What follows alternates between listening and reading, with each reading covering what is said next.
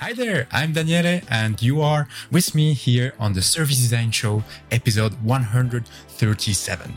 Hi, I'm Mark Fontijn, and welcome back to a brand new episode of the Service Design Show podcast. On this show, we explore what's beneath the surface of service design, what are the hidden things that make the difference between success and failure, all to help you make great services happen that have a positive impact on people and business. Our guest in this episode is a good friend of the show, Daniele Catalanato. He's been on the show before in episode 91, and today I'm really excited to have him back on this stage as he's published a new book titled Service Design Principles 101 to 200. As you might have guessed, this book is a sequel to the first 100 Service Design Principles that Daniele wrote about some time ago. And I would describe this collection of principles as 100 micro case studies and examples of good services. Services are super intangible and, as you probably know, very hard to explain to the people around you. And it doesn't help that we tend to get hung up in our own jargon talking about journeys and touch points. But at the end of the day, it's often those small things, those small interactions that make a huge difference on how you experience a service. So making services more enjoyable to use and more human-centric doesn't have to be super complex. As you'll hear in this episode, collecting these micro case studies actually helps you to make good services very practical and concrete. And if you stick around till the end of the episode, you'll know how you can be more mindful and identify these examples of good services in your own daily life, and how using these case studies can help you to build support for bigger service design projects. Before we jump into the conversation with Daniele, I've got some really exciting news that I want to share with you. And that's that the annual Service Design Salary Report is almost ready. It's going to be published on servicedesignjobs.com, so if you'd like to be notified when it's out, head over to servicedesignjobs.com and you'll find the option to subscribe for a notification over there. So head over to servicedesignjobs.com if you're interested in learning more about the salary report and understanding how service designers across the globe are being compensated and how much they actually earn. So that about wraps it up for the introduction. Now you can sit back, relax, and enjoy the conversation with Daniele Catalanato. Let the show begin. Welcome back to the show, Daniele. Hi, Mark. Hey, such a pleasure to be here. Thank you for the invitation. We're going to talk about a book, a very special book. But do you remember which episode you appeared on before on the show? I don't remember the number, but it's a good time ago. It's almost a year ago. It was episode 91. And do you recall the topic? Because I had to look it up. I remember that we talked a lot about the kind of sharing your passion and showing that we all have something to share. I remember that as the key message, and it's the message that people kind of commented back to me and said, "Oh, I saw you there and loved the conversation with Mark about that." So I remember that at least that's the kind of key nugget that came out that people loved about it. Yeah, the theme there was definitely about sharing, and we're going to continue on that theme today. But for the people who are listening right now and have no clue who this Daniele dude is, could you give like a brief introduction? Yeah, sure. So, as you might know, I'm Daniele. Basically, I'm a service designer, as many people who join this show. And I work here in Switzerland as a service designer. And one thing I do a lot is kind of publishing content about service design, because I'm a bit of a nerd in that thing. I kind of have a very big monomaniac passion for it, and so I write books about it. I write courses, create kind of templates and this kind of stuff, and make them available. So that's kind of like the stuff that people see and know. That's the main stuff. And then on the side, obviously, I also do kind of freelance work where I help companies and people with, again, service design, because I'm a big service design nerd. And we have a history together, so we definitely need to make that clear at the start. You sort of inspired me to help you create and set up service design jobs. You were already started collecting jobs on a daily basis, and I thought, well, I have a name that might be useful for that, and we started collaborating some time ago on that, right? Indeed. We had kind of a few long months of fun together on that project. The kind of service design jobs, which was just a list I had on Notion, which I shared with people online. And then you came and said, hey, smart list. Could we do something better? And basically, then we started collaborating. You had the domain name. You did a lot of work on the website.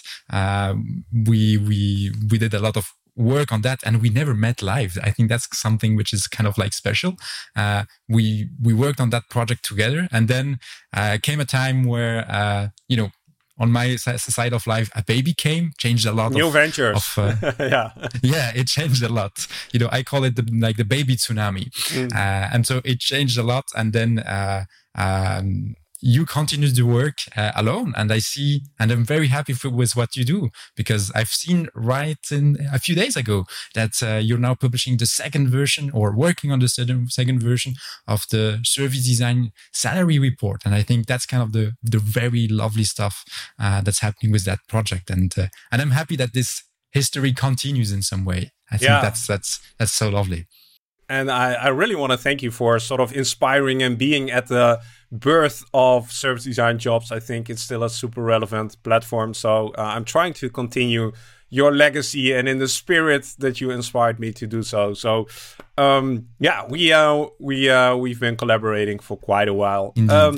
Daniela, the first time you appeared on the show, we didn't have an element that we have right now. And I'm going to go through this element with you. It's called a 60-second rapid-fire question round. I have 5 questions for you, and your task is to answer them as quickly as possible so that we get to know you a little bit better beyond Daniela as a service designer. So are you ready? Will do my best. All right, 60 seconds. Daniela, what's always in your fridge? Cheese, a lot of cheese. Of course. Which book or books are you reading at this moment, if any? A lot of classics. I just read a book about, like French classics. A lot of them right now. Trying to get to 100 books. Which superpower would you like to have? Reading minds. What did you want to become when you were a kid? I think an engineer with a mustache. I remember the drawing with the mustache. Well, you're close, I would say. Yeah, for the mustache at least. Okay. And do you remember the first time you got in touch with service design? Yes, I think it was with the book from Andy Pollane, and it was while I was studying graphic design. And I read that book, and it basically was kind of like a revelation of, there is this thing that I don't know the name for, but which I wanted to do, and now I have the name for it. So now I can study that better. So now you have something you can Google actually. And there's a community and stuff like that. So indeed, you don't feel alone anymore. Well, you still feel alone, but you know that there are a lot of other people feeling alone as well. Exactly. This is the state of the service design field. Daniela, thanks for that question round. Now, let's talk about the big thing that happened recently, and that's the publication of another book, because you're writing a lot. You're like, the way I know you, you're a content producing machine. Once you get down to it, the amount of content you produce is quite astonishing. So what book did you recently got out into the world? So the book, for those who can see it, I will try to show it, and for the ones I will describe it. It's a little pocket white book with a funky illustration on it, and the title on it is Service Design Principles 101 to 200. And as the name gives it away, it's kind of the follow-up to a first book where I shared some very simple service design tips for people who basically don't give a fuck about service design, but still wants to get like all the good tips to make the customer experience of their service or products a little bit better without too much work. So that's kind of basically the idea.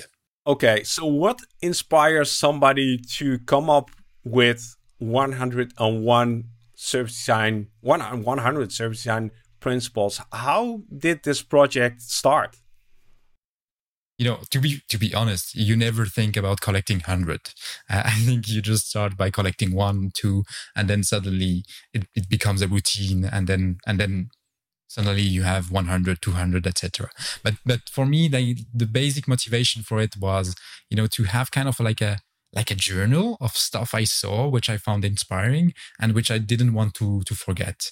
And, as a journal, it's written in a me form, like, oh, this is what I experienced. This is how I felt about it. And it's kind of like a way to keep in mind that others do stuff that works really well or that bothered me, and to write it down so that I don't do the same kind of bad stuff, or that I remember the really inspiring stuff, so that if one day I'm working in a service in the same area, then I can go back and say, oh, I remember I had an experience in a restaurant, but I don't remember which restaurant or what it was. And then I could just go in my blog and write restaurant, and then I found all of these little things. And from there, once you get a few hundred, a few dozens, then it comes kind of natural to say, let's make a book out of it, which is quite easy then. So these principles, I've seen the books. These principles are basically a one-pager where you describe a situation in which something worked really well in a service or something that didn't work really well in a service. Is that a correct way to describe it? Indeed. I think for me, it's really kind of like one service moment, that I experienced or that I've noticed or that I've read about, and something that is kind of highly emotional. It's either a very positive emotion or either a very bad emotion, and always thinking about, okay, what can we do with that? What can we learn with that? And the whole idea for me is I think people are smart. So I didn't write like long explanations about every little detail, but just like writing, okay, this is what happened. This is like one reflection I have about it. And maybe it helps. If it doesn't help, don't worry. There are 99 others about that. And I think that's kind of like, for me, what I find very interesting when you have such large numbers is they don't need all to fit for you as a business or as a service designer, but there will obviously be at least 10, 15, 20 that you will find very valuable. So you mentioned something about you wanted to keep remembering, or at least have a reference you can look up later. And I'm curious, where did that come from? So like collecting these things takes effort. Writing them down takes effort. So apparently you had a need to make them tangible, make this concrete. I'm curious, what was the need that you had for this? I think, it comes from a practice from graphic design. In graphic design, we often do one thing, which we call it kind of mood boards always, like every time we see something interesting in graphic design, you kind of take it and put it in a folder because oh, that's really interesting. I want to keep it somewhere. And that's basically the same mindset that I kept also for services. But there, you just need a bit more kind of like work to document it, because you can't just take a picture. You also need kind of like to write a few words about it to remember what happened. And in graphic design, when I did that, when I worked as a graphic designer, I had like thousands and thousands of these images, and I did a thing which is quite weird. From time to time, I went in my like little inbox where I had all of these pictures, and I flickered through them very, very, very quickly, And what it made for me, it gave me an image of like what good graphic design looks like, and it trained my eye. And I think writing about good services or good moments in services does the same thing. It trains your mind to what's good and what's less good, and how can you change it? And I think that's kind of like the big idea was coming basically from doing something that I did in a previous work and just adapting to service design. And I think that's something that many of us can do. If most of us don't start with service design, you are either an engineer before, some are psychologist, or you do something completely else. But I think the habits, you can translate them to this new field that you're working on, and then it gives you kind of like a push to be also a better service designer with habits that you had from your previous work experience. I love this, and this is a analogy or metaphor that's just coming up. But it's you've basically created Pinterest for service design, for services. Like indeed, and that's really cool, because I think one of the questions that I get a lot, and it's an impossible question to answer, like, can you give an example of a great service? And the reason why that's so hard is because services are experiences over time, and the great things happen in moments. And what you're doing with this book and the previous book is like capturing those moments. And that's something that you can actually describe and give examples of. Like, the reason why I enjoyed this service was because of this specific thing, rather than explaining the entire service. Indeed. And like Pinterest, I think that's something that I really liked in because as a full disclosure, you wrote the foreword to this edition, and, and I'm very grateful for it, by the way. But I think there was something that I loved in your foreword, which was you asked people to kind of do the same, to do the journaling, to write down their own principles. And I think with this idea of like having a Pinterest for the services, for the experiences that you live, I think that's something quite interesting with this idea of the Pinterest, because Pinterest, we all have a Pinterest board, where we collect stuff. And I think there aren't so many service designers that do it for services. We always have a few ideas in the mind, maybe a few case studies, but we don't keep like very methodically a place where we know these are good examples of services for family. These are good examples of moments for, sales, for brick and mortar shops. And I think that's something that I really liked in this, both in the idea that you have of telling it's a Pinterest board, in a way. And this analogy works quite well because it pushes you also to have this idea of do it for yourself. But as in a Pinterest board, then comes also back this notion of share it, as we had in our first conversation. So what makes you think that, why aren't we collecting these examples more? Why aren't we pinning good and bad examples of service experiences? I think, at least that's one thing that's always been hard and still hard for me.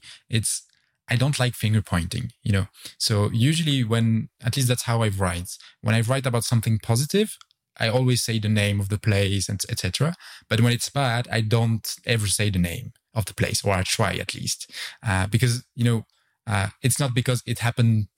Something bad happened to me, as you said, service over time, it's experiences over time. It's not because it happens once that it's always bad, And I think that's kind of like where it's difficult, because as service designers, we are kind of empathic people. We kind of know that there are other people working on making these services work. So the whole showing what doesn't work could lead to finger pointing and saying this sucks. And I think that's not something that comes from our culture as a community. But showing the good stuff, I think that's quite easier. And then, as you said before, also, it's more difficult than just taking a lovely picture from the internet and putting it in a folder. You have to take a picture, usually, maybe take a little video, write a little note about it. And so it's not as easy as it would be for graphic design or music or something else. Yeah, so that's the thing I'm curious about, because what is it that you actually capture? What do we describe when we want to pin a good service moment? What did you describe? So for me, usually it starts often with a picture. It's like you live a moment. And you think, oh, that's interesting, and then I just take a picture of that moment. And then usually for me, I usually directly think about like, what's the tip here? What's the advice I will give myself based on the picture I've taken? It's something where you basically then say, oh, okay, I've seen, for example, something quite weird. I've been outside with the kid walking, and there is a lovely museum here in Lausanne where they have this really beautiful veranda. And there they had like huge boxes with art stuff in it.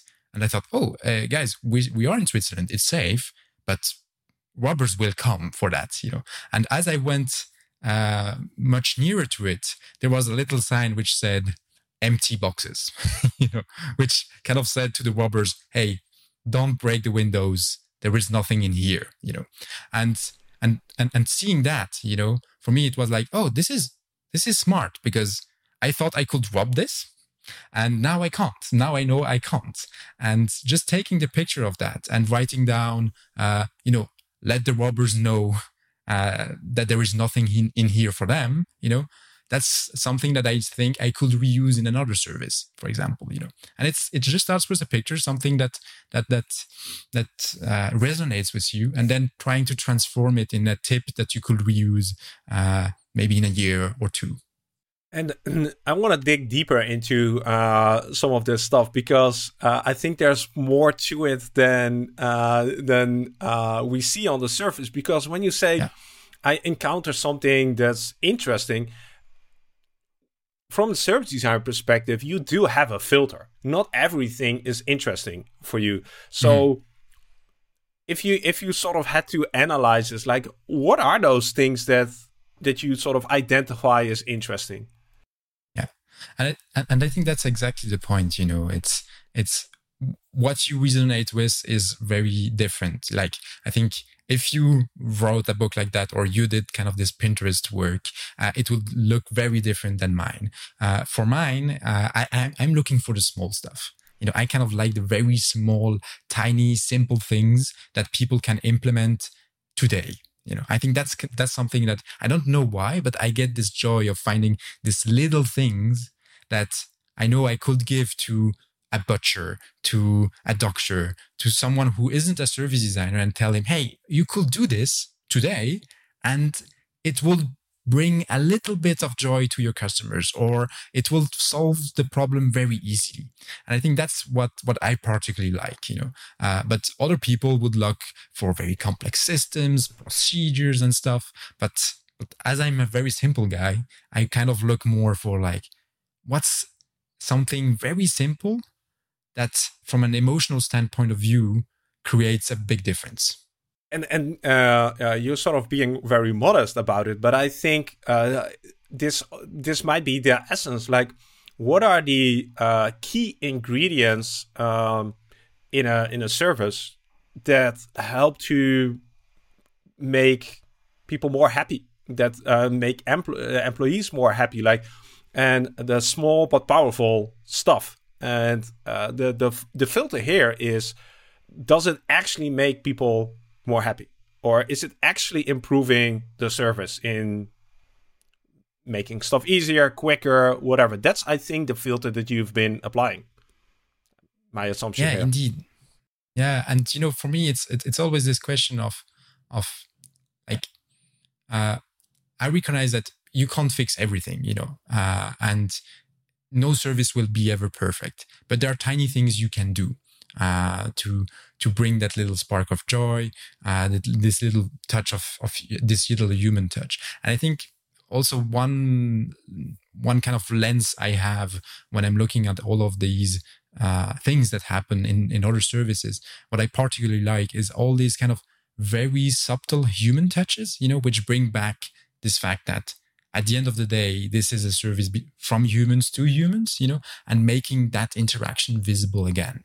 Because I think the better we do, but the better we create services, often the more they become kind of like very perfect, on the surface. And when something becomes so perfect that it's kind of cold, when it has no soul, because it's just working perfectly and you don't notice it again. And I think here it's again bringing this kind of like human touch, revealing that there are people working on it, revealing that it's not always perfect and it's okay, and just working with all of that too. I think that's something where, as service designer, we want always to make everything perfect, and that might lead sometimes to then making it so perfect that it loses soul in a way. Mm-hmm. So the human aspect, and I'm trying to see how we could help somebody who's listening to this episode actually also implement this habit and this way of noticing. And it's maybe just asking yourself the question like, what makes it in this moment that makes me feel that this is actually a human service? Like, I'm trying to see if there are some powerful questions where you can just maybe for 3 seconds, like, stop and reflect. Does this service actually feel human to me? And if so, which elements are making it feel human to me? Or is it enjoyable? Like, what's the thing in this moment that makes it enjoyable for me? And I don't think it should be 10 questions, but 1, 2, 3 of those powerful questions that could already open up a very big opportunity of collecting these Pinterest mood board service examples. Indeed. And I think the big question is, again, as you said, it's why, and the question I will start with is, why did I stop? I think that's kind of like, because in a service, if it's something that is not particular or special, you will just go through it and you will notice anything, But why did you stop? And why did you stop in that experience, in that journey, to look at that? And from there, then you can do the classic 5 why. Okay, why did I stop? Oh, I found that funny. Why did I find it funny? Oh, because this. And then you can go back. And I think that's one question that could summarize all of the questions is, why did I stop? Mm-hmm. And the other one is maybe that's also something that helps, is like knowing what are the values you have as a service designer.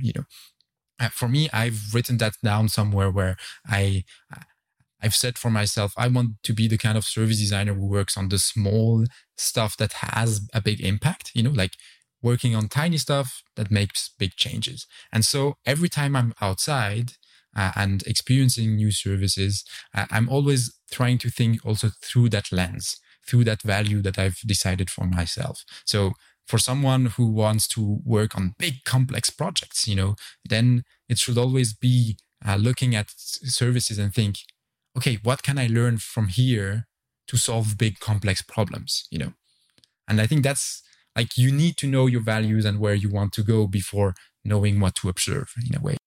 So this is quite interesting, and I think it's a big lesson here that as a service designer or service design professional, you should also be mindful about the services that you consume. So we put a lot of effort in actually designing something for somebody else, but I don't know, at least from when I speak for myself, I don't think I'm mindful enough when I'm consuming other services, while there's a lot I can learn there just by thinking, okay, how does this service make me feel in a positive or negative way? And then what's causing that? And there you can sort of draw a lot of lessons from everything you experience throughout your day.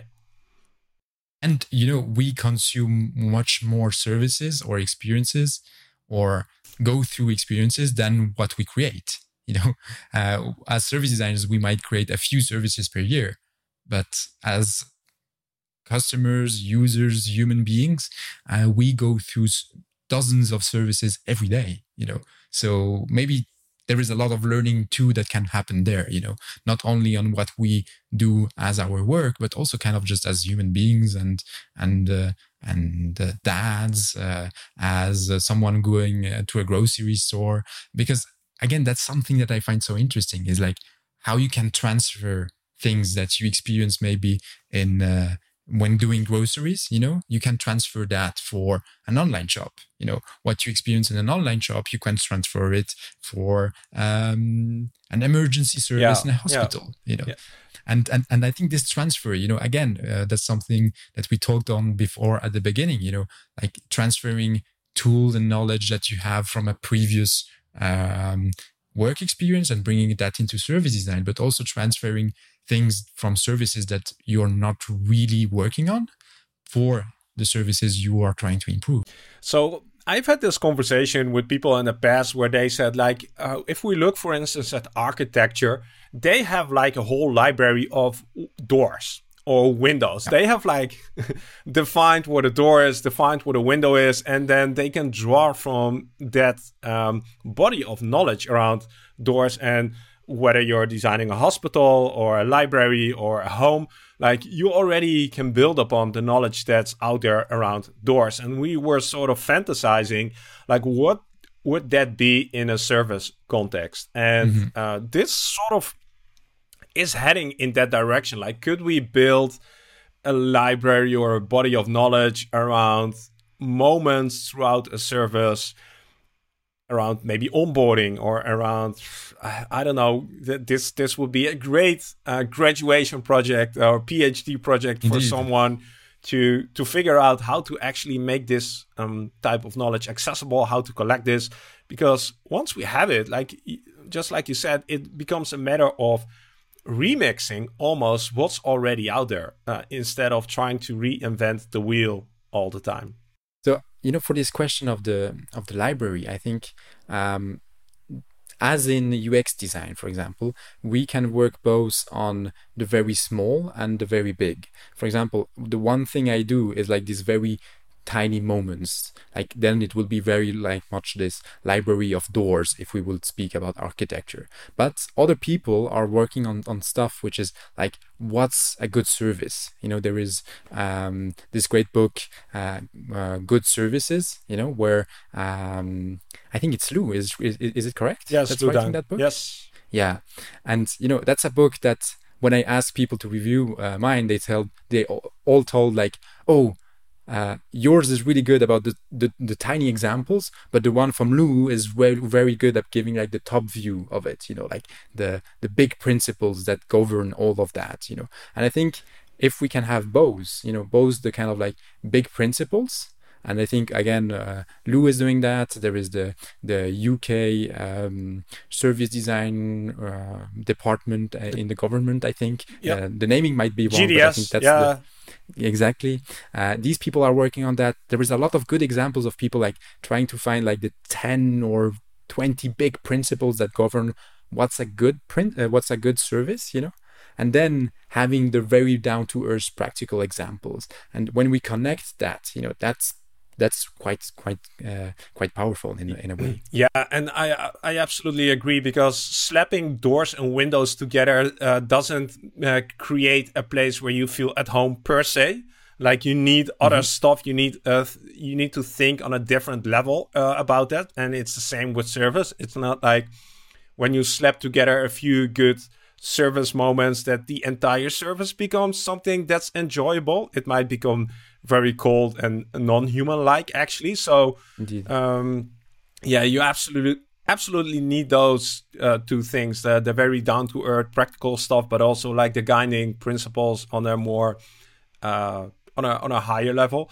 What I find interesting though in your effort is that the challenge with services is that they are so freaking intangible, and it's really hard for people to imagine what are you actually talking about. And books from Lou, like Good Services, like it's when you read that, it's still very difficult to imagine. So what will be different? Like, how is this actually going to help me as a non-service designer? Like, it's really hard.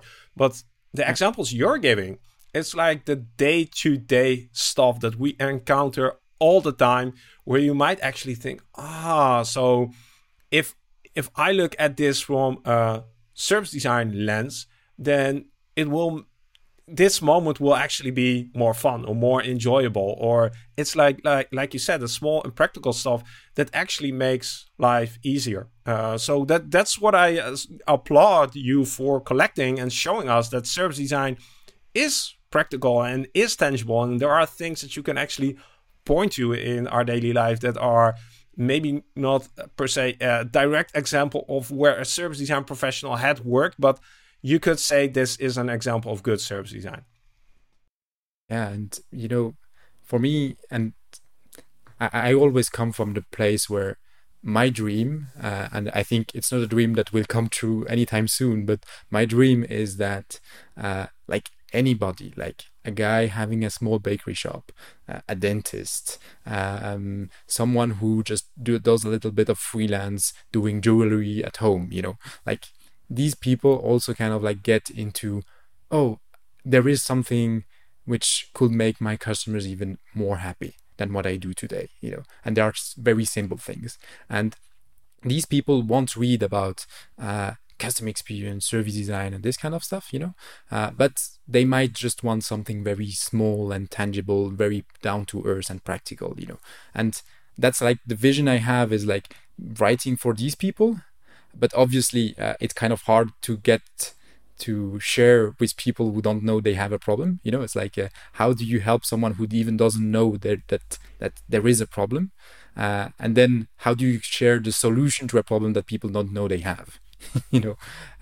So still today, there is a lot of the service design community who gets attracted to this type of content. But I'm always kind of writing for my boss, my previous boss, who worked in a church, for my dentist, for the local shop where I go buy my groceries, and I think with that intention, I hope at least one day we will get there. And in the meantime, I know that a few service designers think it's also valuable for them. Yeah. And the more I think about it, the more value I see in your work, because you can sort of approach this from methodological standpoint, where you sort of try to analyze this and do the work required to actually come to a better service. But sometimes it's just easier to almost start with copy pasting some examples that have worked somewhere else, implement them, and see what happens. So indeed, and then almost reverse engineer. And I think it makes the barrier to entry much lower. Just like, okay, here are 5 examples where they did something interesting around onboarding. Let's try them out without thinking too much about the entire service design community. Let's see what happens. And then you by doing that, you naturally develop like a more customer-centered perspective. So and that's indeed, like almost a bottom-up approach. Yeah, and there is even kind of data that proves that this kind of approach works. In the first edition of the book, in the introduction, I spoke about this research that says they tried to help people become a little better with managing their money, and they did kind of, I think, 3 groups. One group wasn't trained at all. One group was trained kind of like business 101, budgeting 101, like very classical. They had a course, etc. And the third group just had like rules of thumb, which said separate home money from business money, put it in 2 separate drawers, And the people who saved the most money were at the end the ones not that followed the course, but the ones that just had the very simple down-to-earth tips. And I think for a lot of us, just a good little tip, like separate the money from your business from your family, is just good enough to get worked, to have an impact on your life. And I think for services, it's basically the same. Yeah, and the thing, like service design can be so intimidating for a lot of clients, because when we get in, it's like, yeah, we need to almost redesign the entire company, the entire system. It's so big and it touches everything. While taking this super pragmatic, bottom-up, example-driven approach, what it does, it allows you to build trust and credibility by just really quickly trying things out and see what works. And if something sticks, that's great. And if it sticks, then you're sort of building evidence that, hey, this way of thinking might actually be something that we should invest more time and energy in. So from that perspective, it's also super valuable. Yeah, and it's also kind of getting people to understand the practice by practice. Like instead of saying, oh, we need to redesign the customer journey, like doing something very simple, and then suddenly people in the company will say, hey, it's strange, now we have less complaints. What did you do? It's like, oh, we tried this and it worked. We tried also 5 other things which didn't work, but that one worked. And then you start to have a conversation, like automatically then you have the conversation about, oh, should we try something else? And you're basically then speaking about prototyping, but without using that language, that very philosophical point of view. But you just speak about, hey, we tried a few things that we stole from others, and 5 didn't work, 1 worked. Cool. Let's try 5 others. Maybe one more will work. And I think also this idea of it's okay to steal, remix. We talk about remixing. Yeah, it's you don't learn to draw by just going outside and drawing. Like many people, when they start to learn to draw, if you go in a museum, you see a lot of art students redrawing the Mona Lisa. Because that's how you learn to draw. You copy, you steal, you remix, you make your own version. And once you are able to make your own version, then you can make your own art. But you never start from scratch. You don't become like an artist like that. It takes time and practice. And just going out, watching what others do, observe, and remixing, trying out, is a very simple way to get there. I think we are sort of, as a community, limited by the fact that we think like every situation is different, every organization is different, every customer is unique. And of course, that's true to a certain extent, and we shouldn't just blindly copy paste everything. But as a starting point, when the maturity of the organization is quite low and you need to build that momentum, starting very lean and very small, very practical might be just the way that gives you the momentum that you need to sort of do the more thorough work. Like maybe this is the thing that we always want to do, quite thorough work, quite rigorous. We want to make sure that we're following the right steps. But at some points, it's better to forget about the process, do some simple things, and see what happens. And if you look at Switzerland, in Switzerland we have a lot of services which are copy and paste from US services. Like things that happen in the US, and then somebody thinks, okay, that's cool, I like what they've done. We're just gonna copy everything, like the whole way it works, and just change the language to one of the Swiss language, which is obviously not supported by the US people, and boom, it becomes something quite popular in Switzerland. And I think that's something valuable. It really has value for people in Switzerland. And would you say, oh no, this big brand which is doing this new service in Switzerland, it's just a copy of something else in the US? No, they made the service work. They have an impact in life. Sure, they didn't invest tons of money in research because they could see that it already works somewhere else.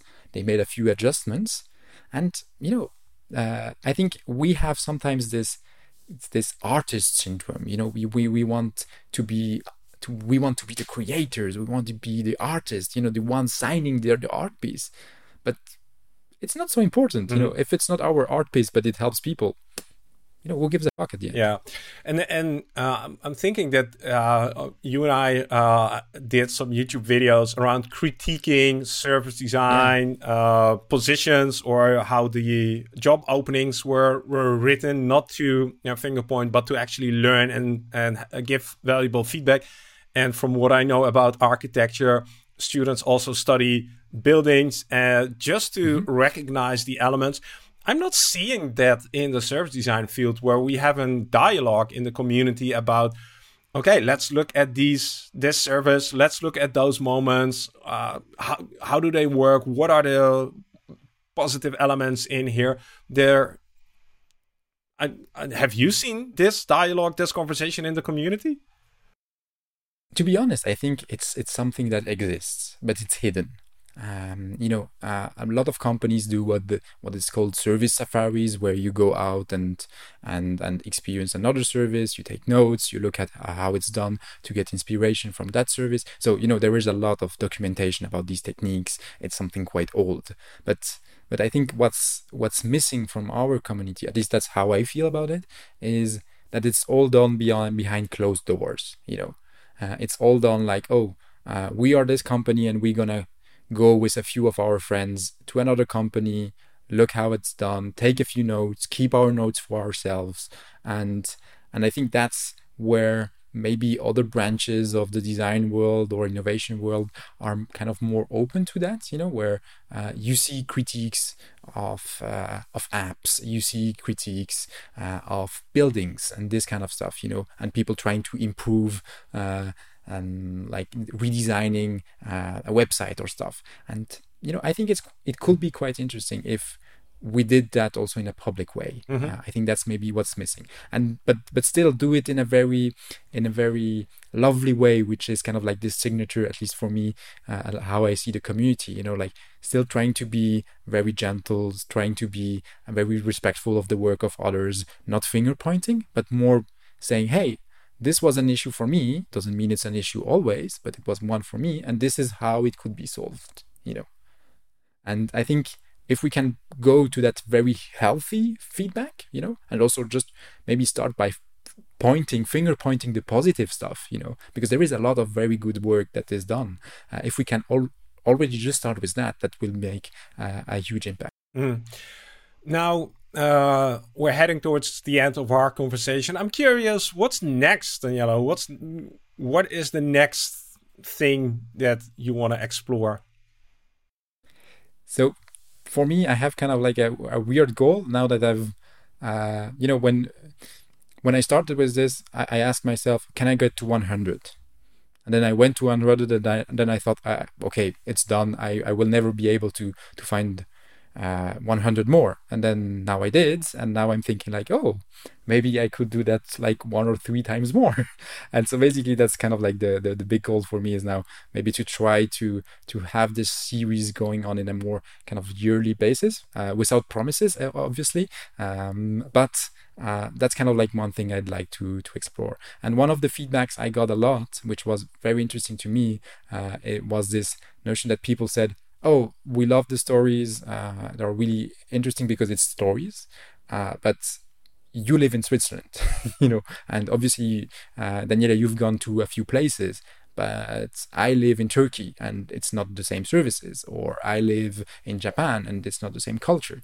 And that's kind of something that maybe in one of the next editions, I'd like to kind of have a community edition, where it's not just my tips, but stuff that is experienced by other people, stories from the community, where it's like something from Japan, something from Africa, something from North America, something from whatever place, but not just the tiny European space lived by one guy with a mustache. So now, you've got an entire service design community here listening to this story. People are inspired and thinking, I have some examples here I've been noticing. Is there a way that they can help you in this project?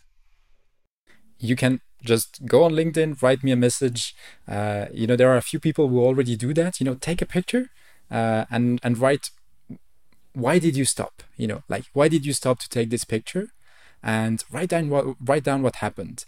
And usually what happens is that we then have a little chat, and then I'll make a little article out of that, and then usually it goes then back in one of the books. And I would love if you could do that. Obviously, I will credit all your work and stuff, because I would love that we see that these are not just my stories.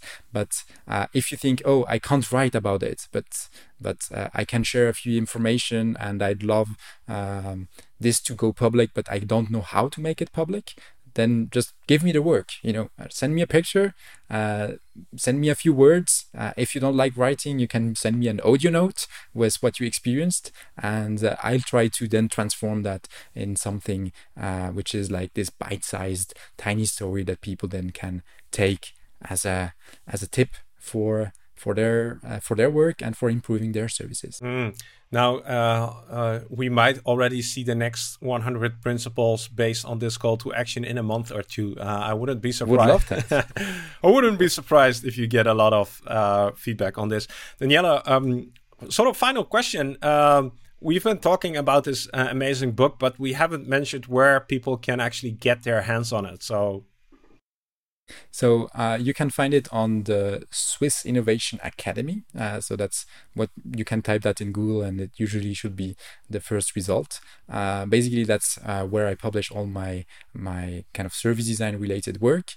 You will not be able to find it on Amazon because I've been lately aware of the way kind of like worker treatments work there, so I didn't want to support that way of working. So you can't find it on Amazon for that reason. So you have to go through the Swiss Innovation Academy, and so either you write Swiss Innovation Academy in Google, or you just write Service Design Principles 101 to 200, and you should find it. Or you just click one of the links that's in the show notes of this episode, and then you don't have to type anything in. Because you make a good experience for your listeners. Thanks, mate. We try. Danielle, thanks so much for putting in the effort, the time, the sweat, blood, and tears in actually collecting all these examples and sharing them with us. And doing, I really think, some foundational work, and I hope it inspires some people to do the same, and that we build upon this body of knowledge in the service design community. So thanks again for doing this, and thanks again for coming on the show and sharing something about this journey. Thanks to you for your time and for all what you do for the community, and again for this survey and all of this stuff. I think it's huge work, and thank you so much. And I'll see you back when the third edition is out. Let's do that. All right. Awesome that you're one of those people who makes it all the way to the end of these conversations. I really hope that you enjoyed it and got something useful out of it. If you have examples of small things that make a huge impact on a good service, make sure to share them with Danielle. The links are in the show notes how you can reach out to him.